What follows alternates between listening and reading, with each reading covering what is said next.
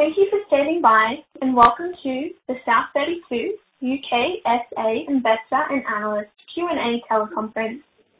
All participants are in a listen-only mode. There will be a presentation followed by a question and answer session. If you wish to ask a question, you will need to press the star key followed by the number 1 on your telephone keypad. I would now like to hand the conference over to Mr. Graham Kerr, CEO. Please go ahead. Thank you, and good morning everyone, and thanks for joining us for our financial results conference call for the year ended June 30, 2021. Joining me on the call today is our Chief Financial Officer, Katie Tovich, and our Chief Operating Officers, Jason Economidis and Mike Fraser. I'll give a brief summary before handing back to the operator for questions. For people who are interested, there is a short video summary of our FY21 financial results available on our website. But I'd start by saying, look, this has been a challenging year for everyone as the impacts of COVID-19 continue to be felt globally. Our focus has been on keeping our people safe and well, maintaining safe and reliable operations, and supporting our communities. Despite these challenges, I was really pleased to see our operations performing well. And that's really reflected by the 3 production records we set of Worsley Alumina, Brazil Alumina, and Australian Manganese. And also where we exceeded initial market guidance of South African Manganese, Cerro Matoso and Cannington. So the base business is running well. This strong operating performance combined with improved commodity prices translated into a 153% increase in our underlying earnings. Also over the last 12 months there's been substantial progress in reshaping our portfolio with divestment of South Africa Energy Coal and TEMCO and a portfolio of non-core precious metals royalties. These actions, plus the closure of Metalloys, allow us to simplify our business, reduces the capital intensity, and improves the margins. In terms of our future developments at Hermosa, work continues to progress the studies of both Taylor and Clark. At Ambler Metals, we commenced the summer field season drilling program and continued the PFS for the Arctic deposit.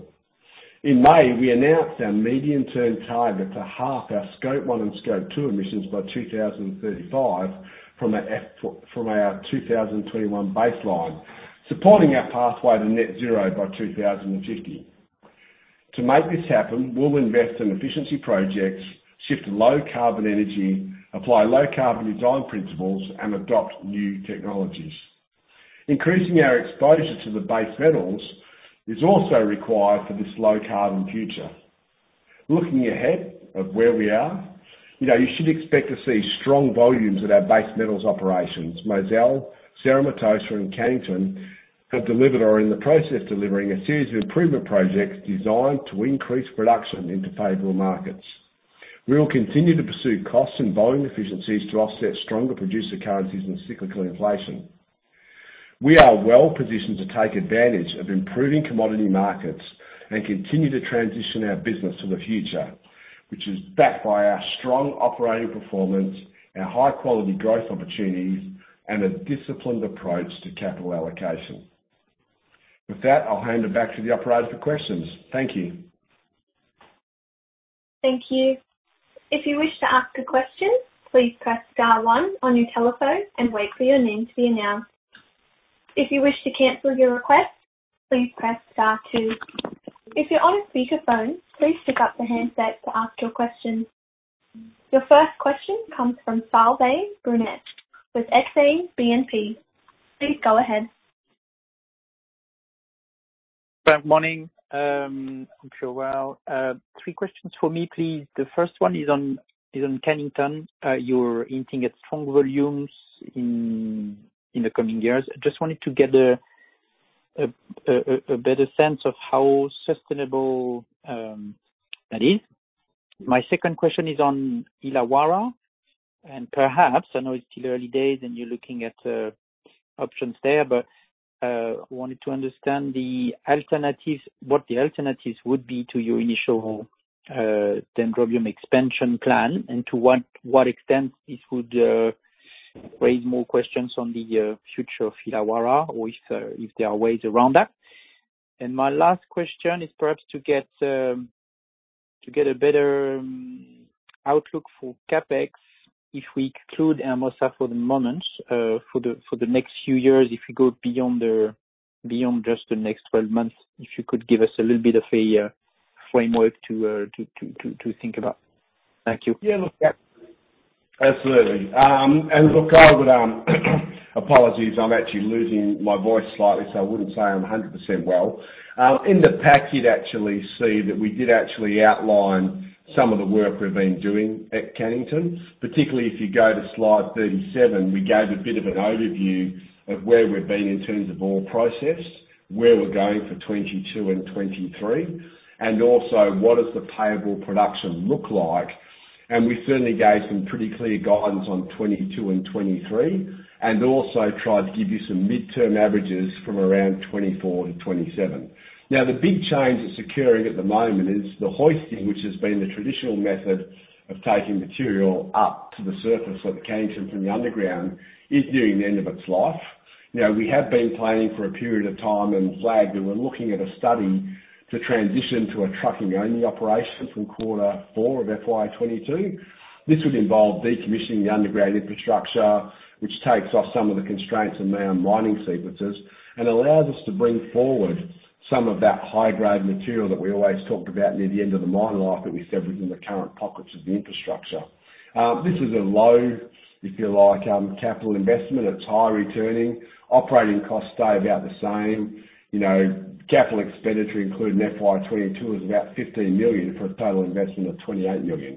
That's really what the big shift is in the next couple of years, and then the medium-term target. The team themselves at Cannington continue to do work around remnant mining, and looking at other opportunities, you know, around some of that existing infrastructure. What you're looking though is, in the perfect world, if you can add a year or two of resource every year, that's where you actually want to be. The one thing I would make about Cannington, you saw that with the results this year when you look at zinc equivalents, you know, because of the stopes you're now touching and the sequence of the stopes, you know, you do have quite a bit of variability in grade depending on which stope you're actually into at the time. The second question around, you know, Illawarra, that is a good question. I mean, we sort of talked through that a little bit of detail today as well to sort of give people a sense. Probably the best slide for that one is slide 44 in the pack. And if you sort of take a step back about where are we at Illawarra, we've spoken for a period of time now about how an Appin, you know, we're ultimately moving to using the long walls in a different way, which is far more efficient from FY25 onwards, almost like a step-on, step-off basis. And that allows us to reduce development. It allows us to reduce the continuous miners and get, you know, those longer panels that sort of give us the economies of scale. Where the challenge has been, you know, from January, February this year is around Dendrobium Next Domain and what that looked like. You know, the original intent, we were looking for the IPC, which is the Independent Planning Commission in New South Wales, to actually approve it in the third quarter of FY21. Much to our surprise and also a surprise of the government, they actually refused the process. The IPC is an independent body that was established by the government where they don't really have control of the stewardship when past corruption occurred in this space. I guess the challenge we have now is we've got a couple of options that are left open to us, and that's what slide 44 is really outlining. One is, you know, we have commenced a judicial review of the IPC's decision in the Land and Environment Court of New South Wales. You know, that is a process that is something we think we should do because we certainly disagree with some of their findings, and their findings are contrary to many of the technical experts. So we will go through with that process, but the reality is it probably kicks it into some kind of approval process again by the IPC. The second option is the State Legislative Council has passed a motion requesting that any future development of DND be declared as state significant infrastructure, which gives the Minister of Planning the opportunity to actually take it through the toll gating process. So down below you'll see there's three options we've got there. One is the original DND mine plan. The second one is a DND adapt, and that's the one we'd be looking to take back towards the Minister and use that state significant infrastructure. So when we say DND adapt, it'll be if you like, an optimised mine plan that addresses some of the IPC decisions. While we don't agree with them, we'll address some of them, and it also focuses on some of the highest quality coking coal. That's the plan, if you like, that we will take through to the Minister. It's currently in feasibility study. Expect to finish that by the end of this calendar year. And the last option, obviously, is if we get nothing to go ahead on Dendrobium next domain, well, then you just do Appin. With the challenge being that Appin, as we've spoken about in the past, has a relatively high cost structure because of the depth and the gas levels, but that's something the team has been working on. So we'll have a lot more clarity around that towards the end of the calendar year. I think the government is very sympathetic because they understand the broader economic ecosystem in that part of the world where, about 20% of our product will go to actually BlueScope to their furnace. We're the largest customer of the port when it comes to the Port Kembla Coal Terminal. So, there's all those pieces that sort of come together, but by the end of the year, we'll have greater clarity. The risk that exists here, and that's part of the reason we took the impairment, is, we still need to go through that approval process, and probably like most coal projects around the world now, there is more uncertainty than there was probably 24, 36 months ago. Maybe CapEx. Katie, do you want to address CapEx? Sure, thanks, Graham. Just in terms of CapEx, maybe more broadly, and then I'll just quickly touch on Illawarra CapEx, but certainly more broadly, we had been talking about a CapEx range of 420 to 520 million for sustaining CapEx in our business, and you will have seen we've come out with a number around 475. That's a number we expect to sustain as we look into next year as well, moving forward. What you're seeing in that base sustaining CapEx number is a fairly significant step up with Illawarra. So Illawarra, as they transition to the single longwall structure, they're looking at incremental ventilation and coal clearance activity.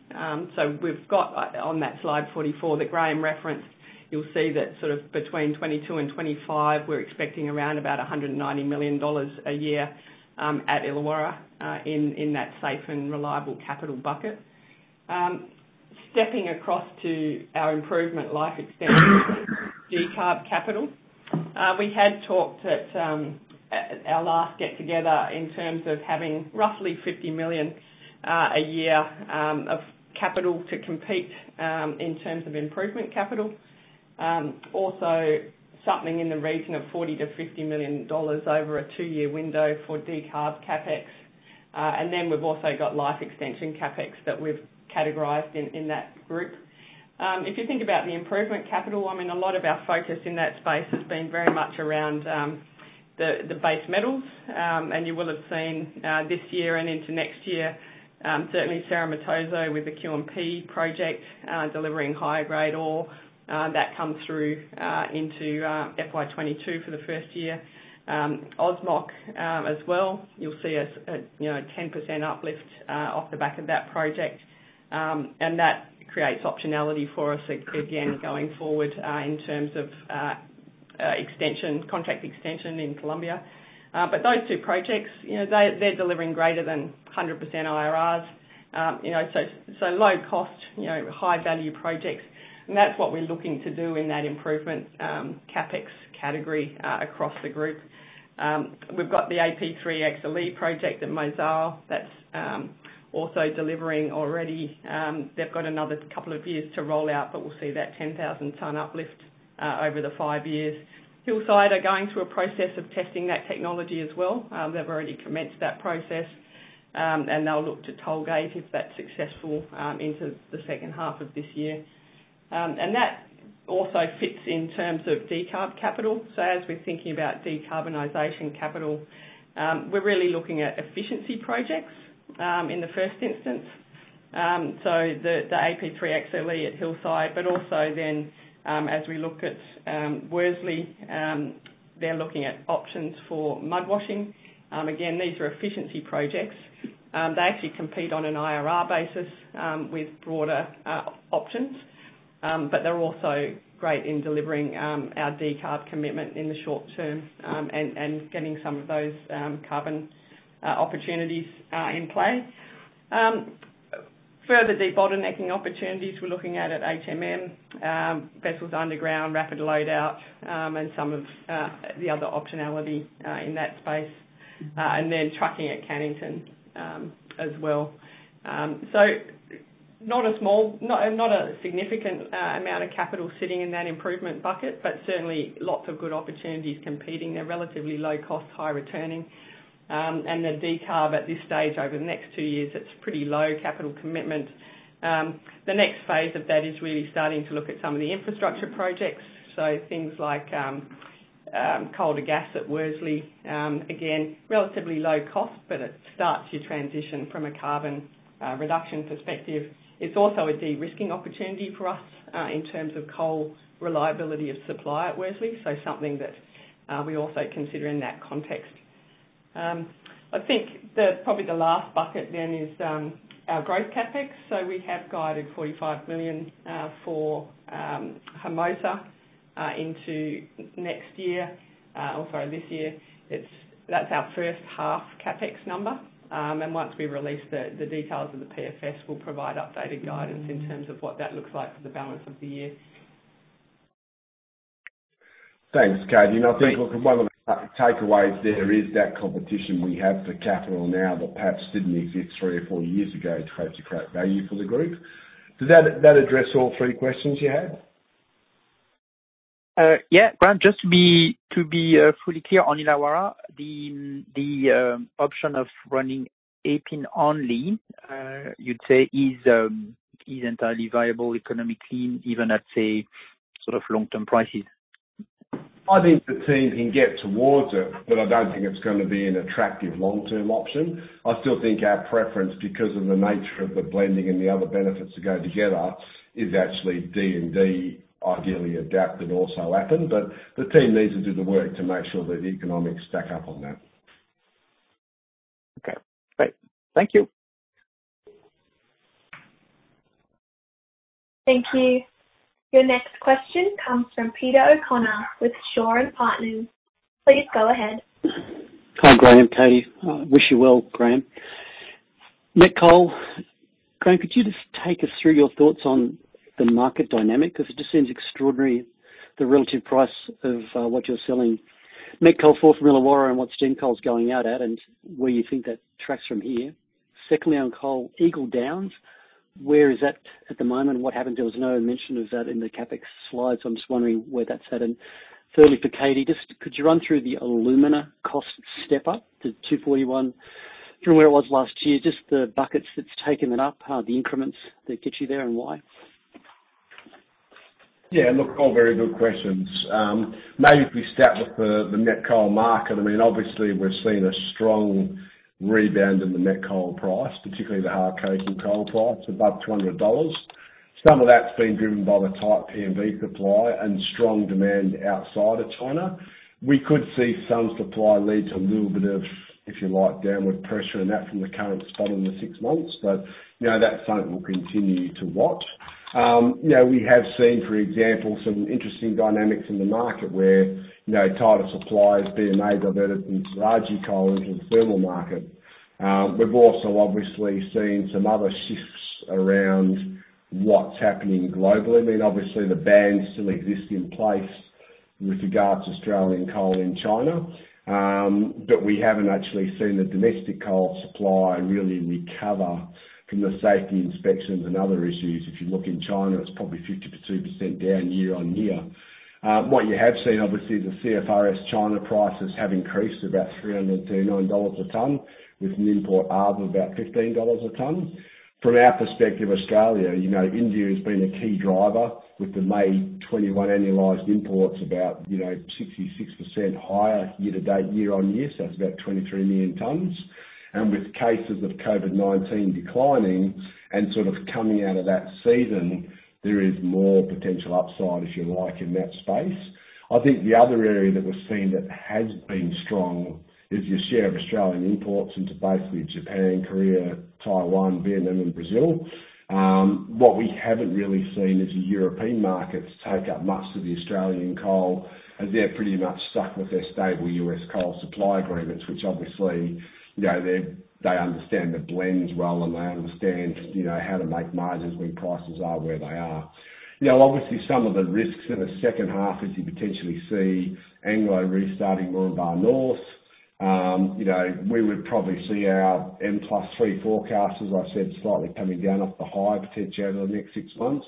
We would see steel demand, out of China drop quite a bit, but we'd also see some of the global steel not being strong enough to pick up the slack. So it's been good to see the price where it is, but probably expect a little bit of softening in that space. Look, with regards to Eagle Downs is always an interesting one for us because while there has been some, upside on the price when it comes to met coal, we pretty much, run most of our projects because of the length of the projects with a long-term view of met coal, and that hasn't really changed for us. It's around that $140 a tonne mark. So the returns that we spoke about towards the back end of calendar year are probably still pretty similar. It's a high 13.5, 13.6% IRR. If it was a base metals project, we'd probably be interested. It's not a base metals project. The noise that goes to the met coal project probably doesn't make it overly attractive for us. I think now that the market's picked up a little bit with Aquila, we'll obviously have a look at anyone who might be interested in this. I think between ourselves and Aquila, we have a good working relationship and we'll explore the market, but it's also an option we've got, which is really low cost to hold if the market turns a certain way and our long-term view changes. Maybe alumina, you can answer that, and then I'll circle back and see if we've missed anything, Peter. Katie, do you want to answer alumina? Yeah, sure. So I guess in terms of alumina, what we have seen, and we did have a slide in there, slide 22, is that certainly from half 1 to half 2 last year, and then heading into guidance for 22, we have seen a consistent step up in our costs at Worsley. Look, the large portion of that is off the back of increases in caustic prices, and what you will have seen is the caustic Northeast Asian price for caustic through FY21 has shifted up from $250, and right now it's trading at $367 a tonne. So certainly that step between half to FY21 and what you're seeing in FY22, half of that step up is associated with caustic soda price increases and price-linked freight. So that's coming through. And if you take a look at our Alumar cost base, so H2 FY21 for Alumar, we had a 201, but if you back out actually the historical tax credit that they received in half 2, that actually brings them back to 225.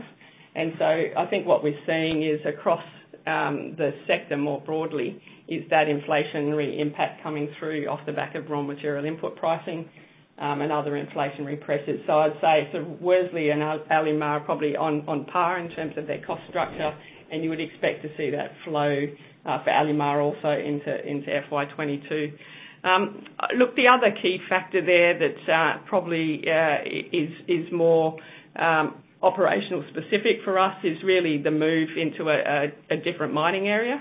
So we have made a transition into a higher reactive silica area, and what we're seeing there is therefore an increase in our caustic soda usage at Worsley as we work through that area. So the combination of the higher reactive silica and the higher caustic prices are certainly having a more significant impact for us. And probably the other element really is we do have headwinds coming through in terms of just currency through that window as well, strengthening through the window. That has a couple of dollar impact year on year as well. So look, broad inflationary pressures through the market, I think, but certainly we have a more specific issue at Worsley in relation to the mining area that we're working through at this stage. Probably the last comment I'd add, Peter, is we talked about met coal, thermal coal. Great to see the prices where it is. I think it helps Seriti make SAEC even more sustainable and stronger, but doesn't change our view. I don't want to be in thermal coal in South Africa. So your questions, Peter?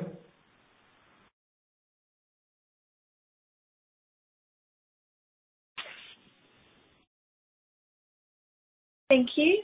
Your next question comes from Miles Allsop with UBS. Please go ahead. Just following up on a couple of those questions. How long will you be mining through this high reactive silica area at Worsley? also with Worsley as well, could you talk to this fairly material lift in the closure provision? You're saying that you've kind of changed the discount rate. Why are you changing the discount rate now? That'd be quite helpful. And how does the discount rate at Worsley compare to some of the other assets? You're kind of expecting more of a decrease in closure provisions post the sale of South African Energy Coal, and it hasn't really moved. And then maybe it'd be interesting just to get a few thoughts on your Scope 1 and 2 emissions. Can you remind us how much is South Africa and what the plan is for the big aluminium smelters? Thank you. Yeah, look, so maybe I'll take the climate change or Scope 1 and Scope 2 questions first, and then Katie can respond on the reactive silica, but also on the actual closure. Just noting the closure changes from memory we actually did at half year, but we'll just go through what were those major drivers again, just so they're very clear. Look, if we sort of have a look about our emissions profile, because I think that's a starting point, and keep in mind that essentially 4 of our operations account for 90% of our Scope 1 and Scope 2 emissions. And they really are, if you think about them, they're Worsley, they're Hillside, they're Mozal, they're Illawarra. In fact, Mozal itself predominantly feeds off a hydro source, which we think that's attractive if we can keep access to that hydro source in the long term, and also manage some of the outages where occasionally we have to flip back onto reliance on Eskom. That positions us well to actually supply into Europe and actually be a green source. Hillside, obviously, the first thing we've spoken about for a long period of time was to actually secure, if you like, a long-term power contract, which we announced just recently, which is a 10-year power block. If you look at the emissions, you're probably talking about 1.4 Scope 1 and 10.7 Scope 2. So that 10.7 is about 89% of our total Scope 2 emissions, and that really is generated from, if you like, what's sort of coming from the Eskom power grid that comes into Hillside. Mike can talk, if you like, in a little second about some of the work we're doing on greenfields. We've got to work both of these angles, our own energy efficiency, but I think more importantly, how do we change policy-induced investment? And maybe Mike can talk a little bit about the Green Sheets program. Mike, why don't you cover that one? Yeah, thanks, Graham. Hi, good afternoon, Miles. Look, I think, as Graham has said, the first pass for us was to secure that life extension for Hillside with the 10-year power contract with Eskom. And that gives us time to secure a transition to renewables. We have done quite a bit of work on the economic modelling as well as the technical assumptions of what is required to deliver continuous power to the smelter using renewables. And certainly we believe the economic and the technical challenges can be met over the next decade. But I think the biggest transition that we have to work with is South Africa is obviously moving at a pace to deregulate its energy grid. So removing reliance of Eskom, but in the same way being able to sustain energy intensive industries like the aluminium smelters. But therein also lies an opportunity in our view because the grid will still require large off-takers and that will actually meet the base demand of the grid. So it's quite an exciting time, but I think as Graham has said, the key issue for us is to work with Eskom, with the regulators to manage this transition in an orderly way. But we certainly believe over the next decade there will be an opportunity to significantly decarbonize particularly the Scope 2 inputs into Hillside. And in addition, some of the technology opportunities that will emerge to look at reducing Scope 1 emissions as well will become available to aluminium production. So a lot of work and a lot of exciting work will take place over the next decade in my view. And if we can achieve that, then there is a future for Hillside beyond the 10-year power block. So putting aside Hillside, our second biggest one would be around Worsley. And at Worsley, we have a number of projects we hear us talk about. In particular, we're going through the PFS for the mud washing project at the moment.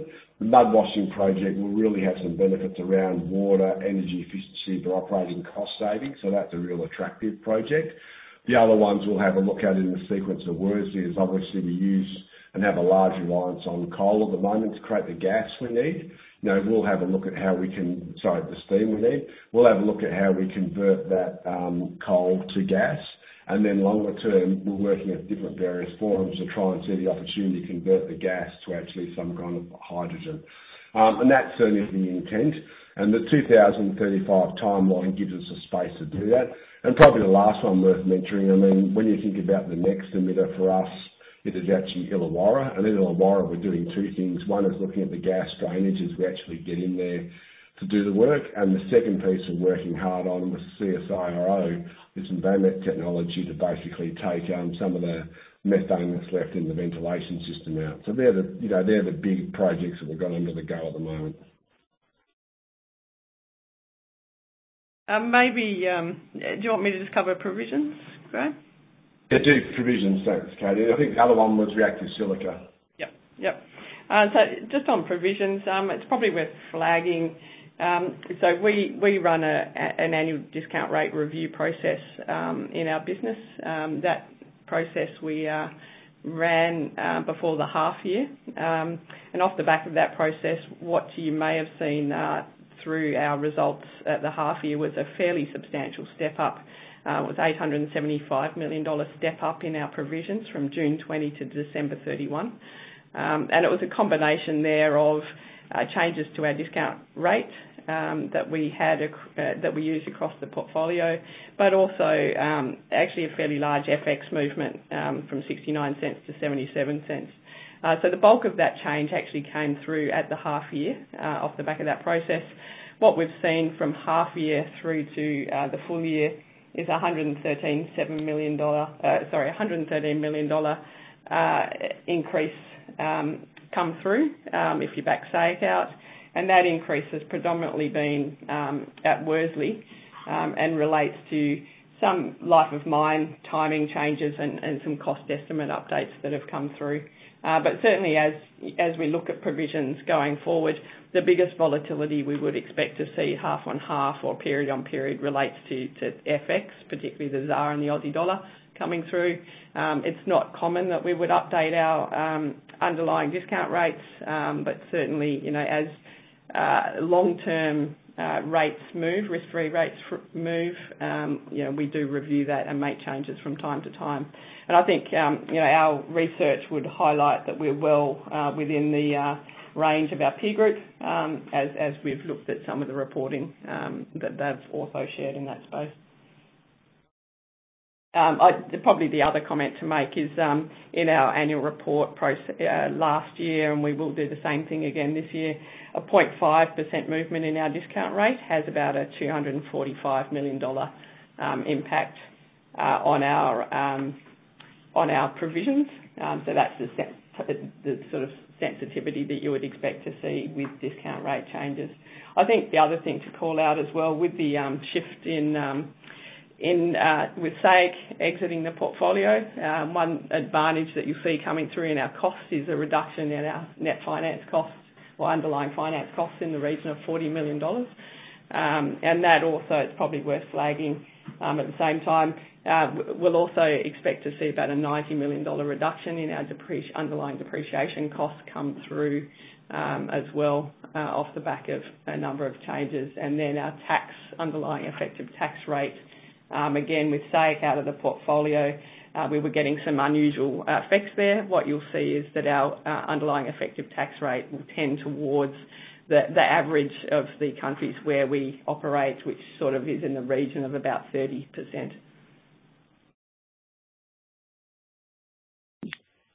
Just to be clear, what discount rate are you currently using, just on that?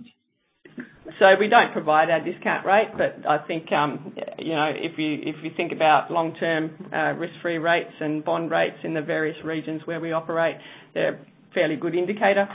And you will have seen that, through time, those rates have been coming down. If they start lifting, you would see the closure provisions go down. Is that the way to think about it? Sorry? If your long-term rate starts lifting, then we'll see your closure provisions come down again. Yeah, absolutely. And that's that 0.5% sensitivity. It's pretty sensitive to that. So sort of plus or minus in the region of $230 million movement for 0.5% movement in the underlying rates. Probably on the reactive silica question, look, in terms of Worsley, we move through a range of different mining areas. We mine out of a number of areas and we do blending, so West Marradong, Saddleback, Marradong, Lower Hotham. And what we're seeing in terms of our forward view at the moment is that uptick in reactive silica, which is not different from what we've seen a few years back. So certainly what the team are continuing to work on is how do you optimise that blend and better understand the ore going into your refinery to see what opportunities you've got to optimise the outcome there. Okay, thanks. Thank you. Your next question comes from Tony Robson with Global Mining Research. Please go ahead. Good morning, good evening, and thank you for taking my question. Thanks for the lots of detail in the presentation. Much appreciated from the analyst community. Two questions, please. Firstly, on Cannington, I guess you might have looked at refurbishing the shaft or extending it internally, but mine life, I guess, counts against that. So the question would be, is there exploration upside at depth for Cannington? From memory, the open cut project was shelved some years ago, so is there any hope for extending mine life at depth? Second question on Illawarra, might be a hell of a piece of string sort of question, but any idea of the timelines with the various toing and froings with the government and the departments? Could we still be talking about this by the same time next year? Thank you. Yeah, maybe I'll take the Illawarra one and Jason can respond to the Cannington one. Look, from my perspective, we would certainly have a preferred path forward towards the end of this calendar year, and then we'd be looking to engage the government very quickly to get into activation mode. Don't underestimate, there's a lot of work going on in the background about keeping them informed as well, and also working with BlueScope. I think the challenge with any kind of longwall underground mine is discontinuity. So, we want to make sure we get in a position where we don't have that. And that's certainly the agenda we're driving, to try and sort of get it really pushed towards the end of this year for the Minister to make the call and then go through that approval process. Jason, you want to talk a little bit about Cannington and the shaft? The shaft is coming to the end of its useful life and we are transitioning to trucking. What the shaft decommissioning enables us to do is actually access some high-grade stopes that wouldn't have been accessible previously. So as far as that transition goes, it's not that the shaft is not able to be kept until the end of life. It's that it can't be kept until the end of life. So I hope that answers your question. Okay. In part, yes, thank you. And exploration, are you exploring further at depth or around the mine, or given that's such a fairly old mine, it's all been drilled out over the decades? Yeah, so we do have an exploration program that is in and around the operation, and we're continually looking for further sort of Broken Hill style deposits. We are also doing work to look at further remnant mining as well as to extend the ore body as best we can. So there aren't any results to share on that, but we're definitely investing in that exploration in and around the current deposit and a little bit broader. Okay, thank you. It's probably worth just adding quickly there also that the total capex for that trucking transition is relatively low. So it's around about a $28 million project, so a high returning project. Okay, thank you very much. I mean, it's also easy to forget that, when Cannington was built, what are we in 22nd, 23rd year now? You probably are talking about a mine life at that stage of about 14-ish years. So the shaft has well and truly, gone longer than people expected, and I think that's a testimony to how the team have been watching and monitoring it. But the economics to trucking just make much better sense. And to your point, for a life of mine, sinking a shaft like that, lining it, maintaining it, just doesn't make any sense anymore. Yep. Okay, all clear. Thank you. Thank you. Your next question comes from Sergey Donskoy with Societe Generale. Please go ahead. Yes, hi. Thank you very much for taking my questions. I have two. One is actually a follow-up on Hillside and its transition to low carbon power. I know it's early days, but you have made some interesting comments, and I can't help asking, do you have any initial thoughts on what sort of impact this transition to low carbon electricity can have on the cost structure? Basically, should we be prepared to see power costs double, treble over the next decade if we move away from coal-fired electricity based on whatever technologies or solutions you're considering now? Or is it something that that can be less extreme? And second question on Australia Manganese. I know it's not a major issue for you now, but are there any news on exploration progress in the area of southern leases that could help extend mine life beyond this decade? Yeah, thanks, Sergey. Maybe just the manganese one first. We're still doing the work on the southern leases. We'd expect that the next tranche of that program to be finished by the end of this calendar year. I've always sort of made the position that it is a different mining area because you're sort of going to the southern part. It does have a lot more waterways and causeways, which naturally means it's more, if you like, a value to the traditional owners. So we've got to work through what that looks like. The range I've always said is, are we going to get 2-5 years? And the answer's been we don't really know till we finish the drilling program. But in saying that, probably getting more confidence that we'll at least get a couple of years out of that. But the rest of it will probably have a better sense of potential by the end of the calendar year. Maybe the Hillside question, Mike can cover that in a bit of detail, but I would start by saying that, look, the one thing I think Mike and the team have done very well over the journey is, Hillside is very much integrated to the whole ecosystem around that part of South Africa in terms of we sell much of it. A lot of our product, roughly 30% domestically, goes to Shula and Issinda. That creates a lot of jobs downstream. So it's very much tied to policy of the ANC and the South African government. We're a very large power user. We obviously are looking for a security of a long-term power agreement that has to be competitive. We think that provides a good basis, whether it's Eskom or some other kind of independent party producer, to think about what they do. But maybe, Mike, you could sort of have a bit of discussion about how the team's approaching it. Yeah, no, excellent question. And look, I think, the first thing I'd just say from a health warning, we've only migrated this work into pre-feasibility recently. So, there is a lot more work that we have to do.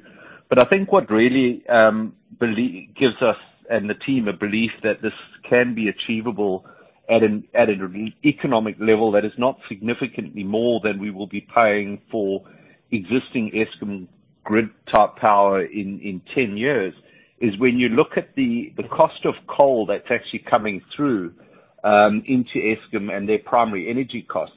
That continues to push real inflation in power costs through that grid, and it's probably something that you would expect to see in many grids globally, that coal just becomes increasingly more expensive. And then when you offset that against the learning rates that are starting to be demonstrated into, solar, wind, and even battery storage as a combined renewable solution, we believe that over a decade there will be very close intercept points when you should see a very competitive position for renewables. And I guess that's what's going to be really interesting about the aluminium sector because, aluminium ultimately the resource is power. And so being able to secure a competitive positioning in power over a decade will be what determines, long-term sustainability of these smelters. But at this stage, we do believe that it will not be orders of magnitude greater than what we'd anticipate seeing in a decade from now if we just renewed our existing power block. Probably one thing I'd Thank you very much.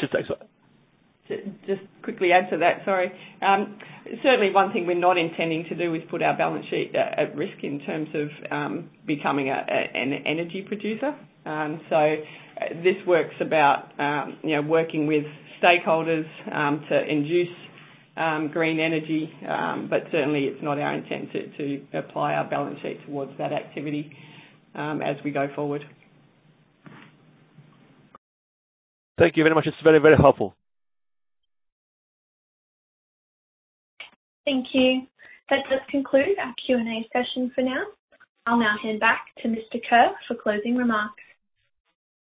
Look, first and foremost, thanks everyone for your time, because I know everyone's very busy at the moment. Look, just a couple of high-level key messages I wanted to leave you with is, when you look at our business today, the base operations are performing strongly and they're well positioned to take advantage of strong commodity markets.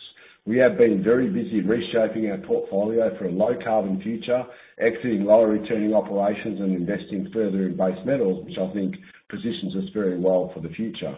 At the same time, our approach to capital management remains unchanged, and that capital management framework is working as we intended it to. It's rewarding our shareholders as our financial performance improves.